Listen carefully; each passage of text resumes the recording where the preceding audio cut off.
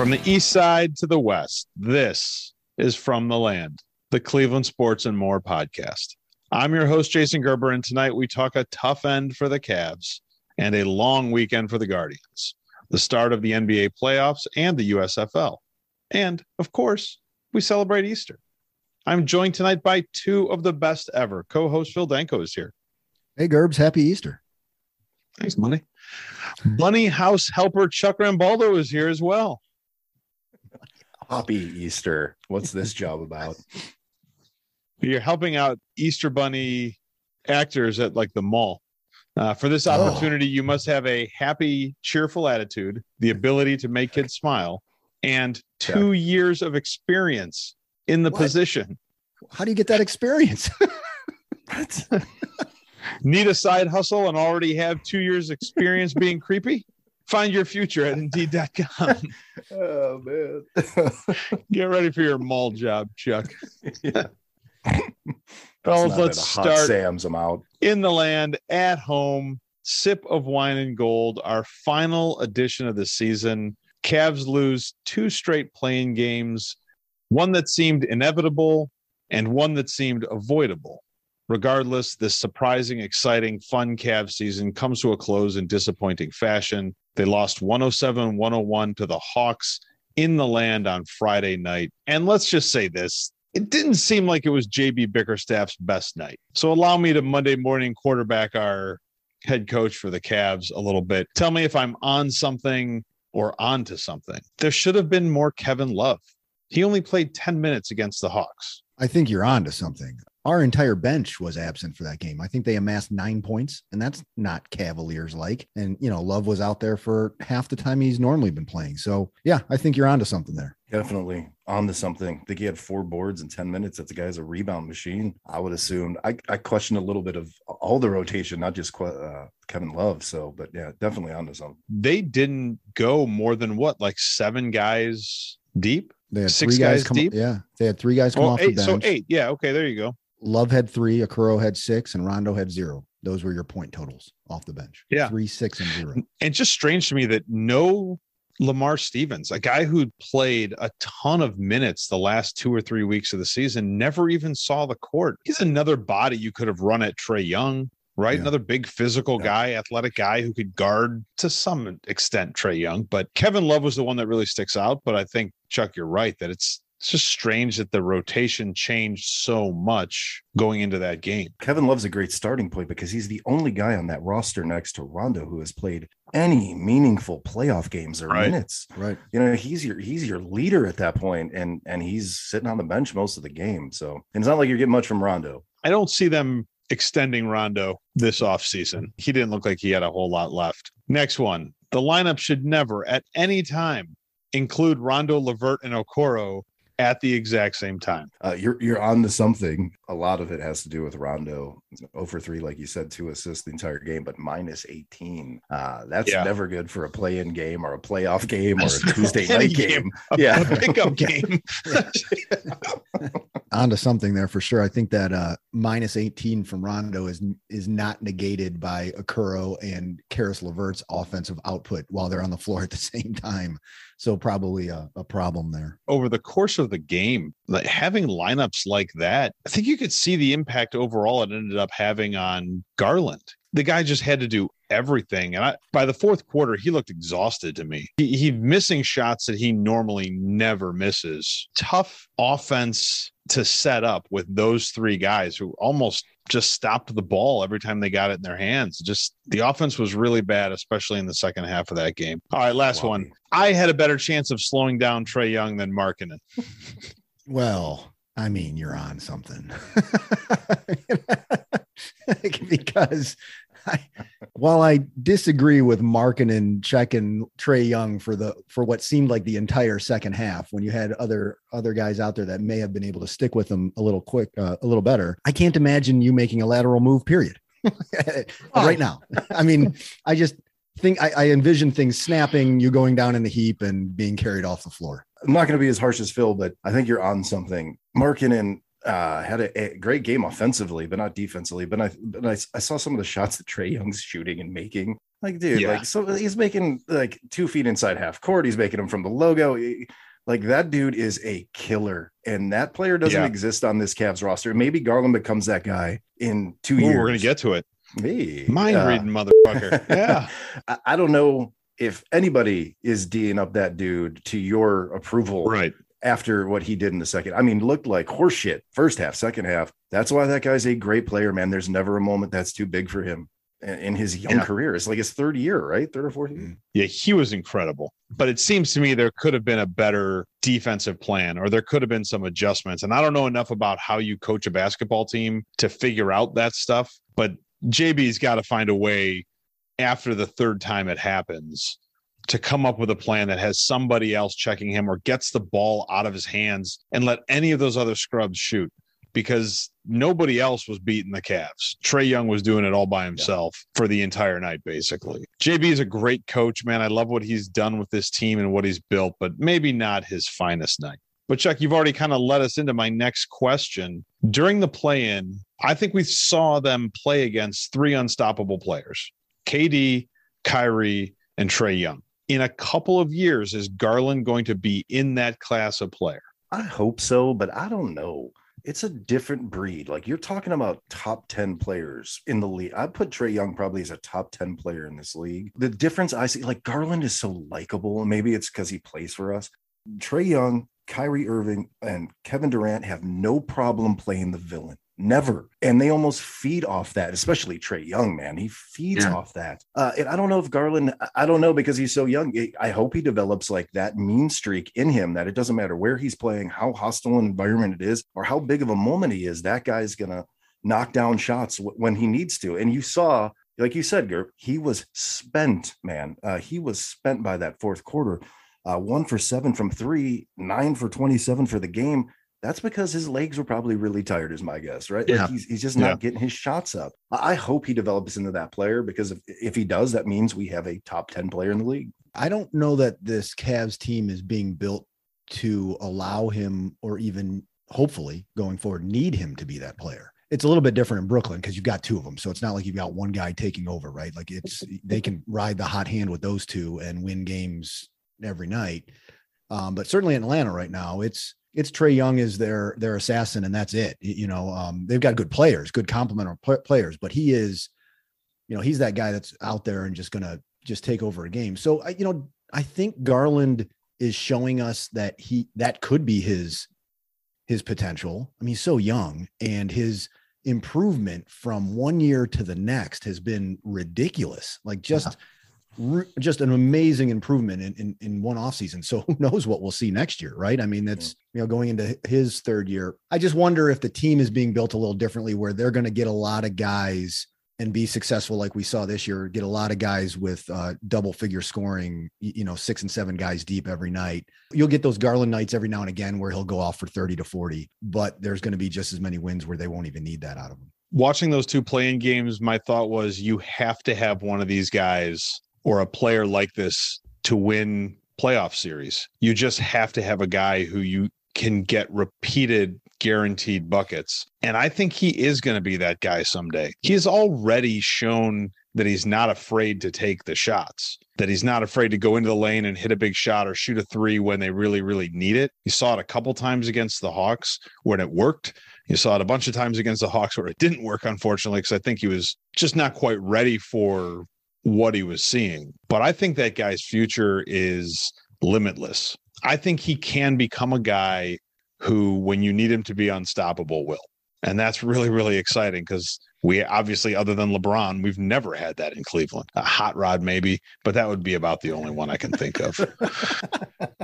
We are going to take at some point some time to really deep dive and talk about the Cavs season as a whole and recap it the way we do the Browns and the Guardians. But that is not tonight. We're going to let this wound from the season ending sink in a little bit and maybe let some time pass before we dive back into that. So why don't we go ahead and move on to our Guardians recapping the week for the Cleveland Guardians Baseball Club. And hey, these guys aren't too shitty. Or are they? Coming off a series split in Kansas City, the Guards swept the Reds to hold on to the Ohio Cup, but come home to lose 3 games to the Giants. They finished the week at 4-5, 2 games out of first, but don't worry, there's 151 games to go. They can make up that lead, I think. The fun mini win streak was, I think, surprisingly fueled by the offense. So let's talk hats for bats. Who's the hottest hitter for the Guardians right now? Owen Miller hitting .500 with 2 home runs. Wrath of Quan hitting .385 with 3 extra base hits and 8 walks. The professional, Jose Ramirez, .457, 3 home runs, 15 RBIs already. Or Miles Straw, quietly hitting over .300 with 8 walks from the leadoff spot. Chuck? Damn it, I didn't want you to come to me first. Phil?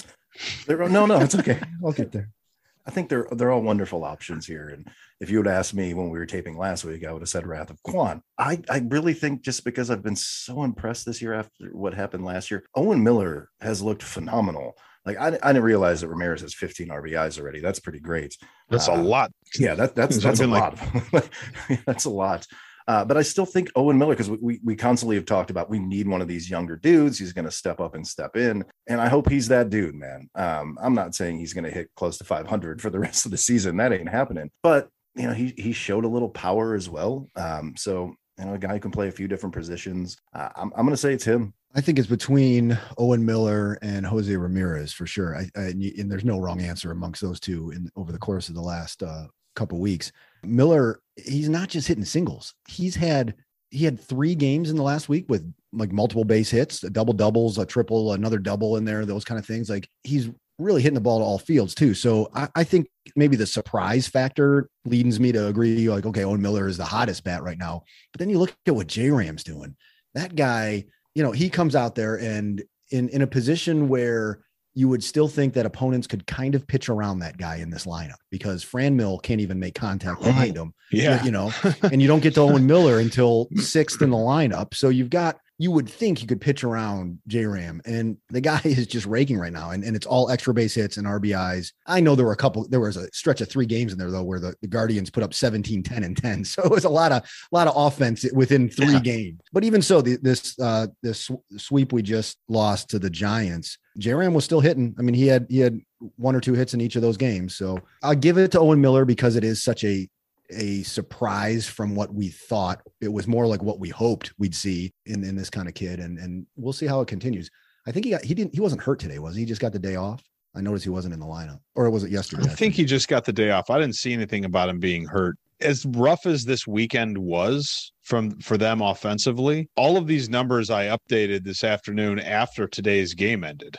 So these guys are still hitting the ball. Yeah. And the losses they had this weekend were kind of weird. Like it wasn't necessarily just bad offense. There was some defense in there and just missed opportunities. And, the ball bounces a different direction and they win some of the games this weekend against a really good San Francisco team too. So I'm not too down on the fact that they lost those games, but I'm with you guys on Miller. He's another one of those guys that if he can get into the lineup and hit consistently for the season, it just solves so many problems for them and makes that lineup so much more effective on a day-to-day basis. So I think it's exciting that a guy who we heard so much about last year, who wasn't ready for the show, to come back this year and to show that maybe he is, that's pretty exciting. But we are going to get plenty of Guardians baseball, 14 days of guard duty. The Guardians are not leaving their post for the next 2 weeks. They play every day from now until May 1st. Now, I think it's tough in any business to work for 2 straight weeks without a day off. I'm sure you guys have done it before. So what tips do you have for this young Guardians team to stay focused on work when they've got to string together so many days without taking a break? Oh man, I think hydrate. Lots of hydration. Yeah, just hydrate. Keep hydrating, and when you think you've had enough, have some more. It's a really good one. That's why Phil's a doctor. I think when you're this young and you have this many games in a row, don't get too high on highs or too low on lows, especially against the teams they're playing in these 2 weeks. Yeah, try to stay even keeled. If you have a great game, awesome. If you have a shit game, there's another one tomorrow and the day after that and the day after that and that and that. I always find like if I've got one of those really busy seasons where I'm working a lot and I've got to do like 14 straight days of work, it's really important not to miss your workouts. It helps keep my brain a little bit focused and stuff like that. So just keep getting your regular lifts and runs in, guys, so you can just kind of like loosen up, have that alone time, clear your head from, the work you've had going the previous days and the work that's coming the next day. Next week, White Sox are in Cleveland for 4 games starting on Monday. Then the Guardians travel to the Big Apple for a 3-game weekend series against the Evil Empire starting on Friday night. Which of those teams do you hate the most? For me, it's the White Sox. You know that I don't really hate the Yankees. I get a lot of shit for that. So the White Sox, I'll keep it very short and sweet without you guys beating me up about Yankee stuff. So I'm going to lean towards the White Sox just because it's the interdivision foe. And, they're the team that throughout history, at least recent history, like the last 30 years of Cleveland baseball, there's been times when both Cleveland and Chicago were the 2 good teams and we couldn't quite get past those guys kind of thing. So I hate them a little bit more. The Yankees, while I have no love for that team, it's one of those franchises. I'm like, all right, you get any win again. They're just buying wins, whatever. If we get anything against them, it's fine. And if they beat us, I never really feel too badly about it. I mean, I hate the Yankees, but I really hate the White Sox. Yeah. In our division, I hate the Tigers too, because they spent like a decade beating us up. So yeah, I hate the White Sox more than I hate the Yankees. Hopefully the Guardians can get back to their winning ways. But on that note, fellas, why don't we take our first break, come back, go out on the road and talk some NBA playoffs.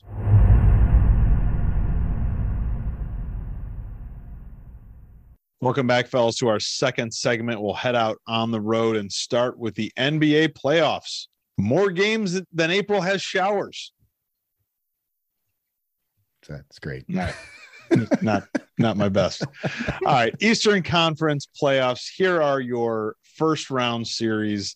The number 1 Miami Heat against the number 8 Atlanta dumb fucking jerks. Heat rolled in game 1, beat Atlanta today. Next, number 4 Philadelphia versus number 5 Toronto Raptors. 76ers took game 1. Tyrese Maxey scored 38. Next, number 3 Milwaukee versus the number 6 Chicago Bulls. Bucks just a few hours ago won game 1 of that series. Last one, number 2 Boston versus number 7 Brooklyn. They played this afternoon. That was an absolutely awesome game. It was one of the craziest finishes I've ever seen. Boston is up 1-0. So take a look at those 4 series, and we're going to play interesting, upset, and quick out. Which series do you think is interesting? Which do you think there'll be an upset? And which one is essentially a blowout with one of the teams going out quick? Something like 4 games or 5 games, and they're out of there.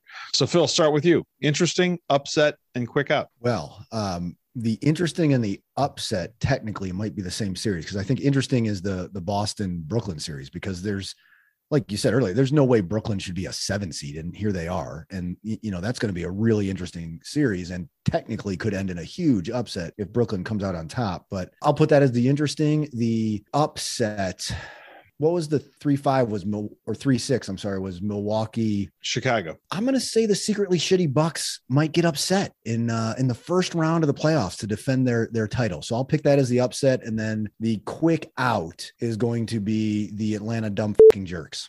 I think I'm almost ditto with Phil here. The interesting one is obviously the Celtics Brooklyn series. The quick out, Miami looks really good, like a really complete team. And if the dumb fucks weren't there, the Cavs might have been the really quick out. Yeah. So maybe we would rather have the draft pick, I guess. I don't know. In the upset, I don't know if there's an upset out there. I don't think the Bucks are secretly shitty again. So am I missing any? Well, you never have. Yeah, and I was right. So I don't know what the upset is. I don't know if there's one there. It feels right. Ditto exact, because it might be that Brooklyn that could be the Celtics. Upset, yeah, that even though it's not really an upset, it could be the upset. Yeah, for interesting, I'm with you guys. Boston Brooklyn is going to be so much fun to watch, just because that Boston team is really complete. But Brooklyn's so much fun because KD and Kyrie cannot be stopped by anybody. Boston is like the best defensive team in the East. The Nets piled up points on them today. So that's going to be fun. Upset, I believe in the Toronto Raptors, man. I'm not sure I buy that, James Harden is going to carry that 76ers team with Joel Embiid to something bigger than the first round. I don't think Tyrese Maxey is scoring 38 again in this series. And that Raptors team has been playing really well. for a while, and they're big and they're athletic and they can shoot. I think if there's an upset, maybe it's Toronto upsetting the 76ers. Quick out, I was actually going to go with the Bulls.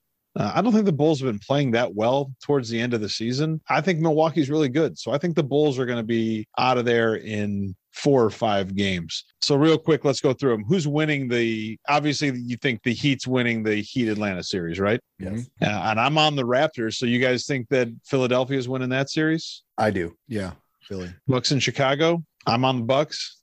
Bucks. Even though I thought it could be an upset, I'm going with the Bucks. It could be. And I guess upset. the big one, won't be. who takes the Boston Brooklyn series? Wow. Man. The way they won today was huge, right? Like had they lost that game to Brooklyn, and it looked like they were going to at the end. Yeah. It's only one game, but you lose on your home court to start the series, and it's against a team like Brooklyn. That's a tough hole to dig out of potentially. But man, I don't know. I think Boston wins it. Maybe that's a series they win it because they do have home court advantage. And Kyrie can't stop interacting with the Boston fan base. And that's going to mess him up in this series, man. Oh, you look that messed up today. Chuck, what do you think? I don't know how much I can add here. Phil's really doing a nice job, but I still think it's Brooklyn who wins that series. Those guys are just so good. Just KD and like Kyrie, they're so good. And as great as the Celtics have played down the stretch and become a much better team, like they should have played all year. I don't know what their problem was earlier in the year. I feel like the Nets probably win that series somehow, some way. But I think it's going to be the best out of probably all the first round matchups. Yeah. All right. Western Conference. First series, number 1 Phoenix Suns versus the number 8 New Orleans Pelicans. How the hell did that happen? Next one, number 4 Dallas versus number 5 Utah.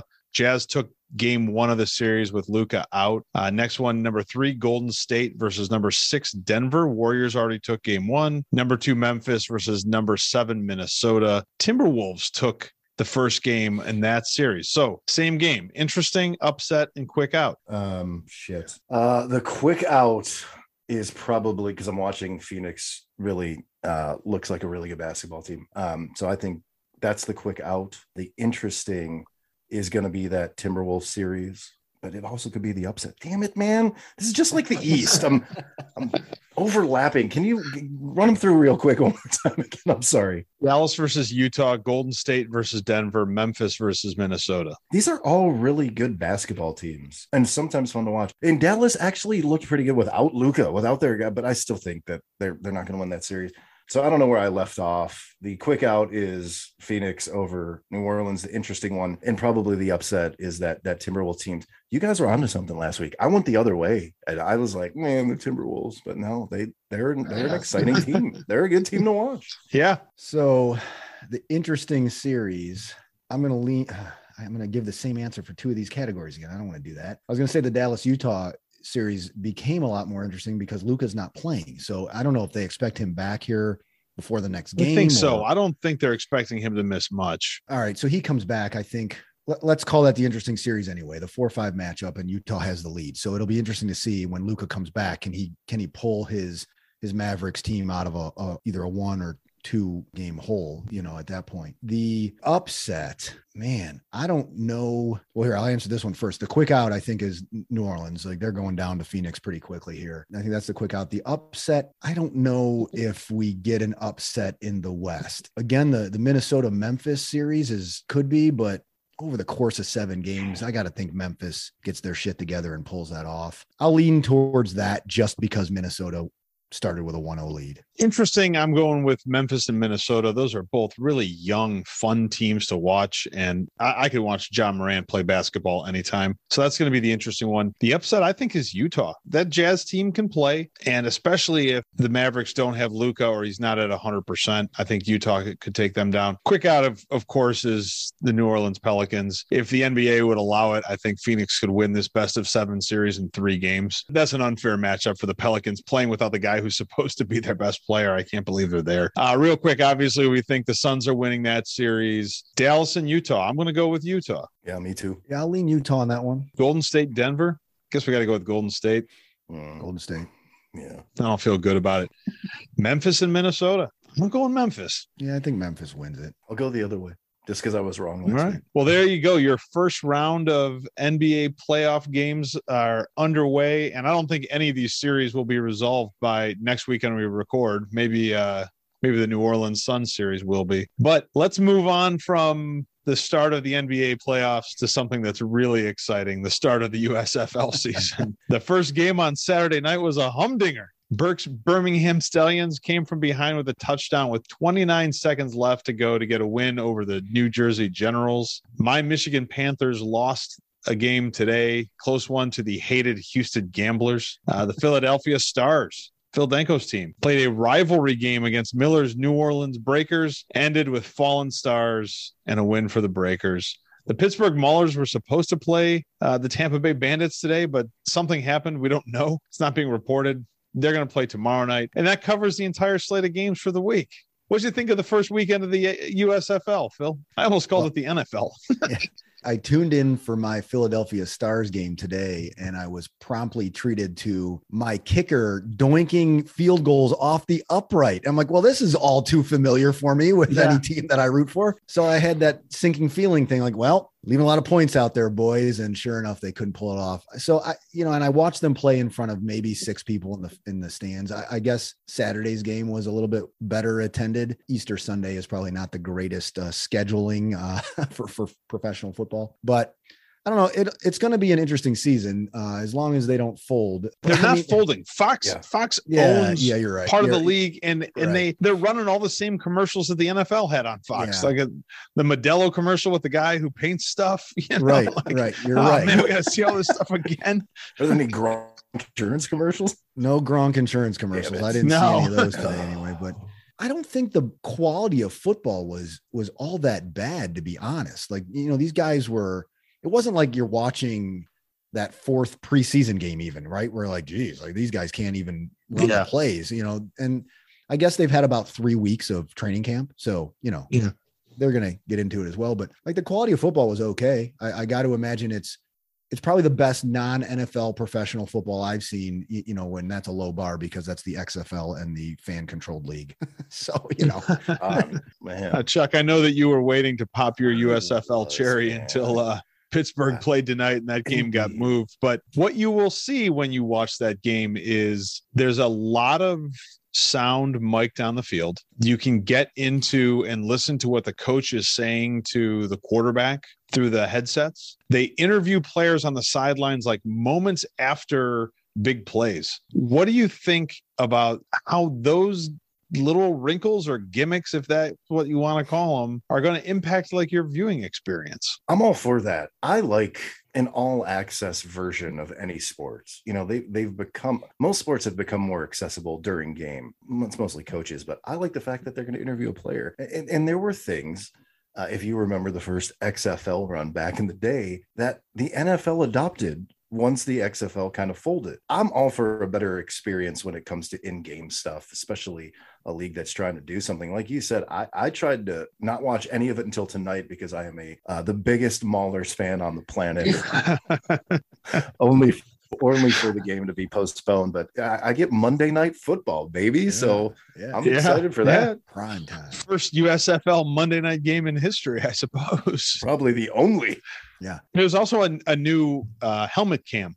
And I can't remember where the helmet cam originally came from. Was that NFL Europe or was that an XFL thing? It might have been NFL Europe. Did you see all the drones flying around? So they had they got drones everywhere. Cameras on them. So the angles, there's a lot of like direct vertical angles. So you watch the play from like the sky kind of. That was interesting. And I like that you got coaches mic'd up when they argued with the refs because you really you could hear the referee's explanation and how the coach would respond. Whereas in the NFL games, that's all you see is the emotional and physical like exchange, right? Like you don't hear any of those words because every other one has to be edited, I'm sure. But I thought that was interesting just to get that explanation of like, why the hell did you throw that flag or didn't you throw that flag or whatever? The ref miking thing is going while the refs are having their huddles too. So a flag gets thrown and they all kind of gaggle together and talk about what the penalty is going to be, what's going to happen. And they're playing that sound for you.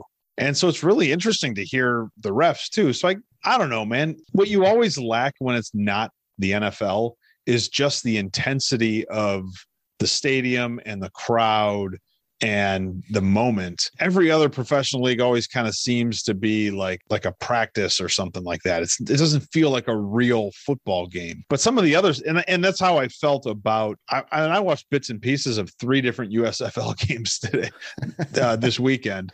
So, I mean, that was the sense that I got from the play, but I kind of like what they're trying to do to make the broadcast different and more interesting. And we'll see if this stuff lasts the season. I'm certain the NFL might try to pick up some of it, whatever works. But next week, we have another classic USFL rivalry week, the Battle for Pennsylvania. Next Sunday, the Pittsburgh Maulers travel for a tough road game against the Philadelphia Stars in Alabama. Who you got? Go Stars, come on. Well, without seeing a snap of my Maulers until tomorrow night, but being the world's largest Maulers fan, I have the Maulers next week in Alabama, because nothing like a keystone matchup in Alabama. That's right. I think the Stars are going to take advantage of the Maulers' short week. They weren't prepared for this. They're not going to know how to bounce back. Their practice schedule's all wonky. They're screwed. I think that right now we are the foremost podcasting experts on the USFL. We are the first. We are ahead of the curve. Nobody else is breaking down games like this. But looking forward to another week of the USFL.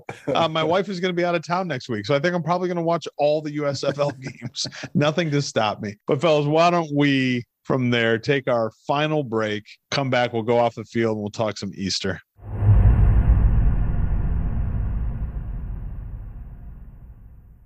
Welcome back, fellas, to our final segment. We'll head off the field. Usually our holiday episodes come with 40s, but that didn't really seem right today.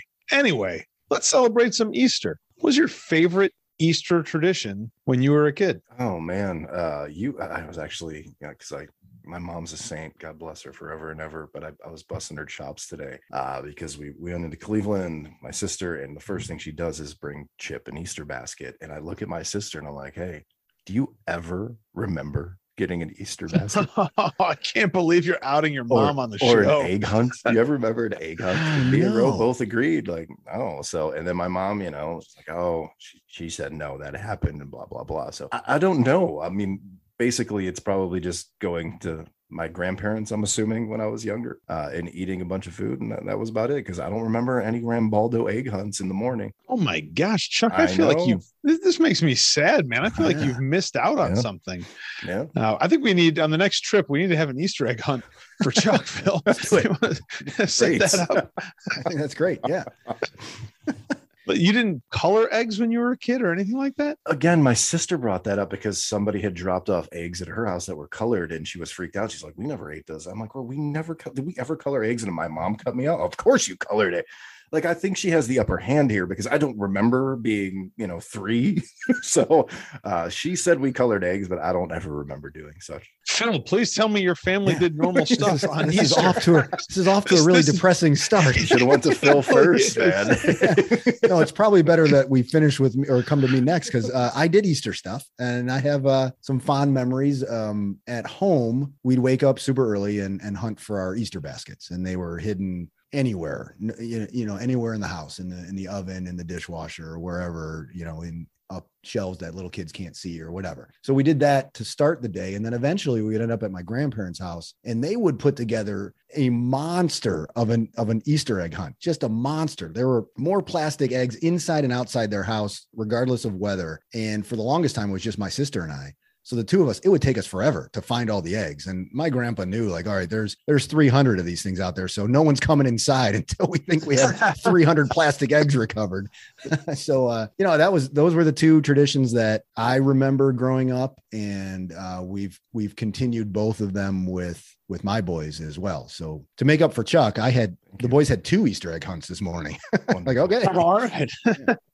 We're going to get to it, Phil. My favorite one that I remember from being a kid, because we did this stuff, we did Easter egg hunts and we hunted for baskets and stuff like that, but we colored our own eggs the day before Easter. And every year my mom, who's like an artist and wants things to look nice, was really focused on making the prettiest colored eggs she could. And all I wanted to do was dunk an egg in every single color that was available.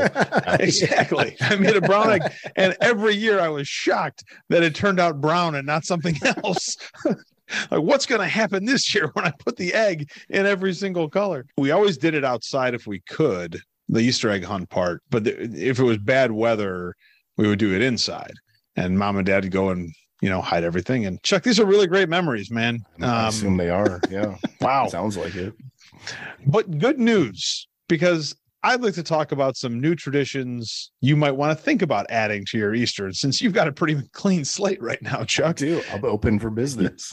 So these are some Easter traditions from around the world. In Haux, France, that's Haux, the whole town gets together with 4,500 eggs, and they cook a huge omelet that feeds the town on Easter Sunday. In New Zealand, they hunt the Easter bunny. They have a tradition to try to protect farmland by hunting invasive rabbits. And on Easter Sunday, as a country, they kill about 10,000 rabbits for Easter. In the jungles of Papua New Guinea, they decorate an Easter tree with tobacco, and they hand out cigarettes at the end of their church service. In the Philippines, devout Catholics practice self-crucifixion and self-flagellation to rid themselves of sin on Easter Sunday. So, Chuck, we'll start with you since you've got this blank slate. Which one of these traditions do you think you want to try to bring to the Rambaldo house in Erie?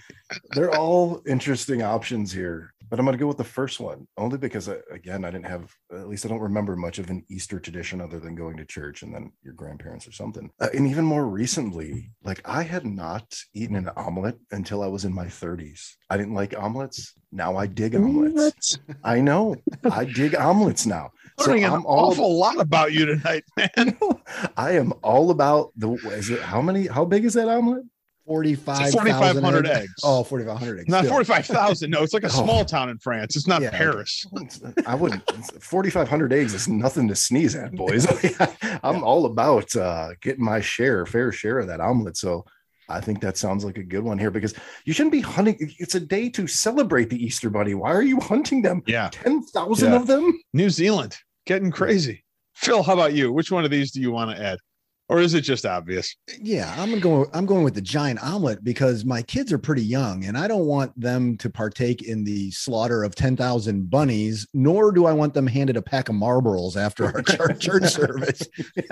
And then, of course, the last one, the self-crucifixion, that's right out. So let's go with the giant omelet. Get in on that. Yeah, giant omelet is obviously the best one. Apparently, the Catholic Church is trying to encourage people in the Philippines not to do self-crucifixions for Easter. That's apparently frowned upon.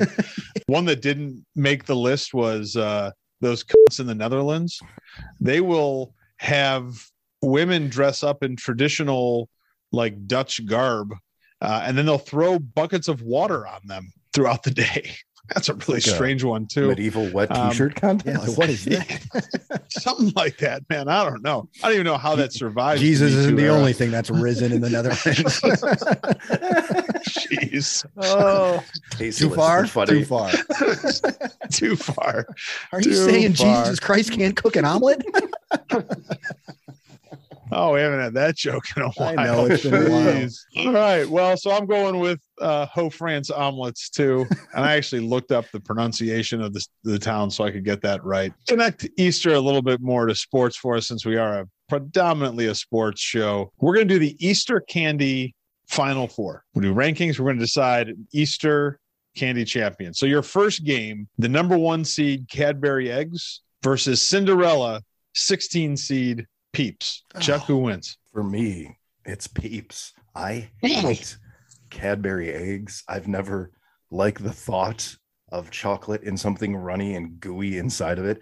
And I've even hated the commercials. They've never changed them since we were little kids. I am Peeps. I mean, I haven't had a Peep yet this year, and I might, because there's some in the house, but I would never eat a Cadbury egg, ever. How the hell did the Cadbury egg get the one line? The number 1 seed. I feel like I don't like either one of these options. That's the problem I'm having right now. I don't want to eat a Peep or a Cadbury egg, but I'll give the edge to the Cadbury egg, just because at least there's chocolate there. Okay. I think we're going to put the Peeps into the finals because I have the same issues with Cadbury eggs. Like I think when I was a kid and I'd see the commercial, my assumption was that the stuff in the middle tasted like an egg. Then it was like wrapped in chocolate. And that just seemed gross to me when I was a kid. Like I want candy. I don't want an egg wrapped in chocolate. Now I'm not even sure that's true, but because of that, I've never eaten a Cadbury egg. I don't like Peeps either, but hey, look at this. Peeps through to the finals. Second semifinal game. Number 2 seed Reese's Peanut Butter Eggs versus mid-major powerhouse 5 seed Jelly Belly Jelly Beans. Phil, who you got? Now, these are both very good options. I like them both. Completely different game here. This is the Duke, North Carolina game of this championship. I'm going with the Reese's egg, though, because chocolate and peanut butter, that's my jam, man. It's another upset for me. I'm not the biggest chocolate guy. I like jelly beans. I don't know if I love Jelly Bellies because sometimes like I can remember getting one that was popcorn. That's disgusting. The popcorn ones were good. Oh, I like it. Butter popcorn. Like those are one of my favorites. Vomited in their mouth and then they put it in candy, to me at least. But I do like jelly beans, and I think they're a year-round treat, much like Irish car bombs are not just for St. Patty's Day. You should do them all year long. So there you go. Wow. Yeah. I'm very adamant about car bombs year-round. Yeah. Car bombs got eliminated from the candy Final Four. I'm sorry. Sometime in the first round.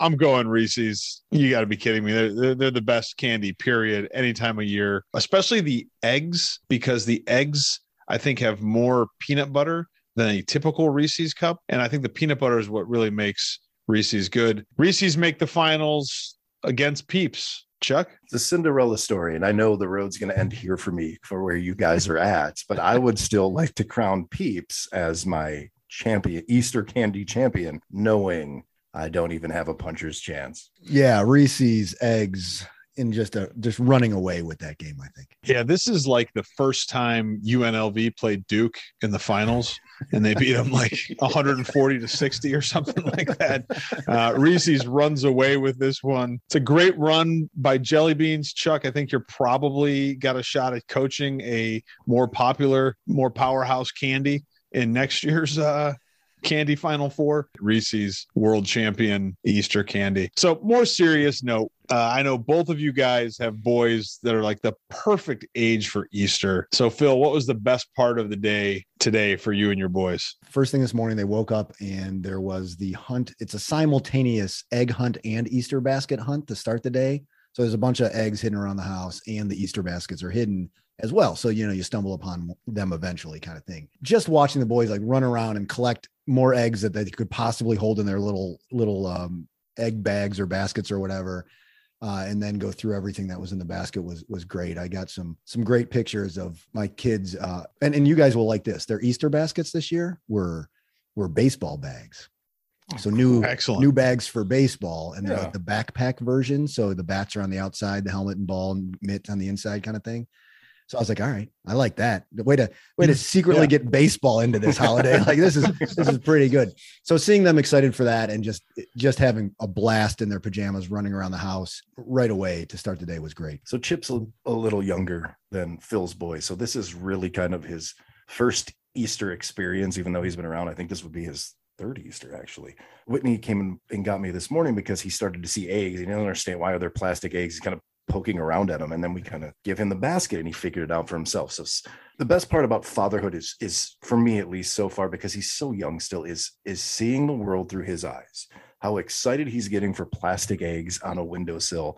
And my wife is a genius, and I assume you can only get away with this for like another year, maybe. The only thing inside those eggs were like cracker goldfish, and he freaked out every time he opened them. Yeah, eventually that's not going to fly. Right. Yes, I know. To start putting money in or something. But he freaked and like he couldn't shovel those things in his mouth quick enough at like 8 o'clock this morning. He was just chowing down on them. So it's cool to see that, how excited little kids get about like the most mundane stuff that we take for granted. Yeah, for sure. I will tell you, as they approach teenage years, my kid's obviously much older than your guys. We always had a big plastic golden egg that we'd put like a 20 in. And that was, the kids were running around grabbing eggs that they knew had candy in them, but everybody had their eyes out looking for that golden egg and for the 20, because they all wanted the cash when they were, 12, 13, 14 years old. That money really mattered way more than fish or candy at that point for them. But thanks for sharing, fellas. That's awesome. This is a fun holiday for kids other than the church part. And so thanks for sharing the fun you guys had. But let's wrap this up. Winning Time, episode 7 comes out this week. Chuck, what are you hoping to see? Last episode, I watched it almost twice because my wife told me I fell asleep and was snoring during it. So I watched it again. I'm like, I literally missed like 1 minute. That was it. So what am I hoping for? Typical Whitney overreacting. Yeah, right. We'll cut this part. I'm hoping for maybe a little less drama, and the name of the show is Winning Time. Let's get to the fucking winning, because I did appreciate, though, that last episode, he's up against the wall. Sally Field, his mom, is starting to have some mental decline issues. Yeah. And you saw that that's his only time he freaks out. Everything else, he's like a snake oil salesman. He can sell anybody anything without any real money. Like, you're finding out like he's smoke and mirrors through this whole thing, but you saw how that affected him. So I'm hoping, let's get to some actual winning. Let me see some winning on screen. Yeah, I feel like a broken record. I'd like to see some of the basketball of Winning Time. And last episode ended with them trotting on to the floor, with Westhead as their coach. So maybe we get a little bit more basketball, a little bit more on-court drama this next episode. I'm beginning to think this show is not really about basketball at all. No, yeah, right. So at this point, what I'm hoping is that this character who showed up in the last episode who's giving Magic money advice doesn't con him out of a bunch of his money, because I don't know that part of Magic's story. I don't know if that ever happens to him, but I don't want to see it. I don't want that to happen to Magic Johnson. But boys, we're out of time. I am out of questions for now. And we just did the whole show without mentioning Liz Sheridan, who is Mrs. Seinfeld, and Estelle Harris, who is Mrs. Costanza. Both passed away within the last 2 weeks. With that sad news about the passing of the best 90s TV moms, you know why, Mrs. Huxtable. I hope you guys have a great week, and let's get together and do this again real soon. Absolutely.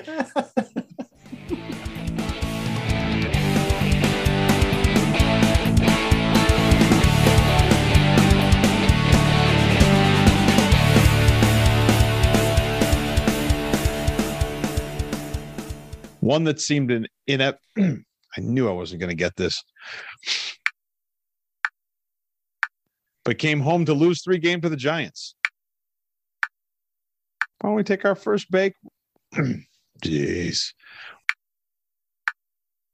In the Philippines, we're going to do the Eastern candy.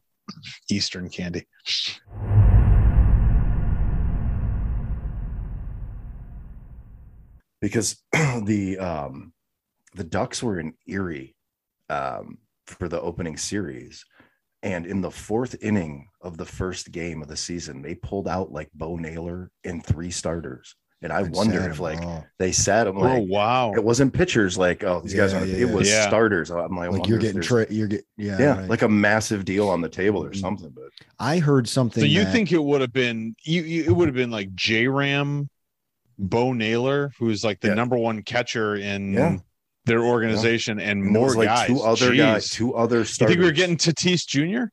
That'd have been awesome. Well, that's I read that the Padres did something similar. Like all of a sudden, a bunch of guys got pulled from a game and sat in the middle of a game. So I wonder if they were involved in the trade somehow. Whatever would be used. Yeah. Where can we get some more information about this? I want to know. I want to know whether they. Now he's going to go to the Hall of Fame as a Guardian. He's signed with us for life. Yeah, and that's the thing, man. Is everybody who was so banging the drum that you got to re-sign him, The Dolans are shit if they don't re-sign him. Where are you going to be at in the final year of this contract when he's 36 or 37 years old, and maybe not quite the same player he is now? Although everybody keeps playing longer, so maybe he'll be okay. But you guarantee you have Jose Ramirez throughout his entire prime. Like you guarantee that, because he's not a free agent until 2029. I think it's him, Clase, and Straw are all free agents in 29. What was the deal per year? What is it, like 20 some million? Yeah, I don't even know. I know it was the biggest contract in club history, but it was a weird thing. Yeah, I don't think it was 5-year extension. So he starts he starts making real money in like 2 years, I think, because I think he had this year and next year. Well, right, so this year and next year he was signed, and then another year after that. Yeah. Actually, there's they open up the wallet though, right? I mean, come on, they. Oh yeah, big time. For Straw and there you go. You've secured some pretty big pieces for a long time. I like this Sports Track website for contracts. It breaks it down. Yeah, that's a good one per year. So yeah, he's making 22 this year, which that must have been something with what they picked up initially, because next year it goes down to 14. And then 17, and then 19, and then 21, and then 23, and then 25. So it's like it still seems like a deal for the next 3. I feel like he gave them a hometown discount. You know, I mean, crazy. 7 years, 141 mil. He was going to get paid way more than that from some team on the East or West Coast. You know. Yeah. Sorry, Gribbs. I know you wanted to start. I didn't mean to go off that way. That's okay. You guys. This is all usable stuff. Goddamn podcast. You could put this in there somewhere. Oh yeah, for sure. Yeah, I figured this would be a topic that came up at some point. Because I do. People who complain about the way that the Guardians run that team, I think overlook how many smart decisions they make. Like. We read something this week, and I can't even think of all the guys who were involved in it, but the Clevenger trade just keeps looking better and better. Yeah. God damn, that's great. And so you know what? Instead of going out and getting a high-priced free agent, okay, let's spend our money to lock up Jose, which I think is a good move, but I just worry about the length of the contract. But let's lock up Straw, who's playing great. Let's lock up Clase at like a cheap deal. And these are just really smart moves. So stop complaining so much that they don't spend money the way like the Yankees and the Dodgers do. They can't, they never will. They've remained really, it's a good competitive team for 15 years, without ever busting the bank because they make these smart moves. Now we can start the show. Now I feel warmed up. Who's with me? Now I'm done. Now I'm done. All right.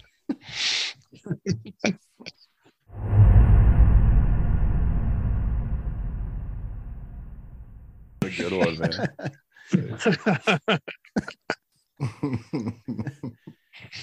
You guys remember Mrs. Seinfeld on Elf? She was the yes, like the grandmother in Elf or whatever, or the neighbor or something like that. Neighbor, I think, in Elf. Yeah, the neighbor. Oh, that's funny. Jeez. Yeah. What was that movie that Ben Stiller was in where it was based on the life of like one of the writers for Elf? He's like a crazy like alcoholic, some Permanent Dark or Permanent Midnight, something like that. Permanent Midnight might have been it. Yeah. I never saw that. Wow. I think that was a Chagrin Cinema movie, maybe. Maybe I'm gonna look it up. Boy, I don't know if I ever saw that at the cinema. But it was like I didn't realize I just saw it because it was like a Stiller movie and it gotten like good reviews. I didn't realize it was about a writer from Elf until like you see the character in the show that he's writing for during the movie. Like, okay, this has to be like one of the writers from Elf. This is weird looking like Alien. Yeah. Huh, interesting. I had never even heard of that movie. It is Permanent Midnight. Permanent Midnight. Yeah. 1990. Now that was a college movie, 1998. Yeah. See, I should have watched Leaving Las Vegas one less time. Watch somebody else be strung out. Exactly. Yeah. Oh man, Chuck, I think I text you guys. I rewatched the Red Band trailer for the Nick Cage movie that you sent us. Unbelievable. Like just the Red Band trailer is like, okay, this is going to be the greatest Nick Cage movie of all time. I can't wait. What was the best thing you found at Chagrin Cinema after when you were cleaning the theater? I never found anything good. I mean, I found like used condom in a popcorn bowl, popcorn bucket thing more than once. Yeah. Better than on the floor, man. I never found one on the floor. I'm glad of that. Who's banging in the middle of a movie theater? There's like other people right there. Come on. No, yeah, it depends if you're there the right. So you're going to a movie and you're the only two people in there, kind of thing. Yeah. You're going to a movie that's been out for a while, and you're doing it during the school year on like a Tuesday or Wednesday night or something like that. And there were nights like that I worked with. Like, there were only like 11 people in the entire cinema watching movies. Yeah. So you could walk around and bang in theaters if you wanted to. Chuck, what was the best thing you found? I mean, come on. It wasn't the best. It was we found a loaded gun. Oh my gosh! In Aladdin. Oh. And the guy came back for it, and the cops, I think they arrested him because I don't think he had I don't remember, but yeah, there's a loaded gun in Aladdin. I remember that one. Oh wow, that's pretty intense, man. Yeah. Loose change was typically the best thing I ever. Yeah, I know. Yeah, exactly. I found $1. I remember having to, as a policy, take people's cell phones because cell phones were so new that not everybody had them, and it was such a disruption if one rang during a show that our policy was you had to take them away, man. And the only people that had them were like rich dudes who were not giving them up for 16 or 17-year-old nerd Jason Gerber telling them, "I'm sorry, sir, you've got to give that to my manager. She'll keep it in the office while you watch your movie. You can come out and check it during the movie if you want." Maybe we could do a whole show about the cinema. Absolutely. Phil didn't figure out that if the theater was empty, you could bang somebody in it. We had to tell him. Give me a break, Danko. Well, let's be honest. It's not like I just had someone in tow that I could just bang. It's true. That's true. We were in high school. I did go there a lot though to play wiffle ball in the lobby, so that that was fun. I like that a lot. Yeah, the lobby wiffle ball in the lobby was good.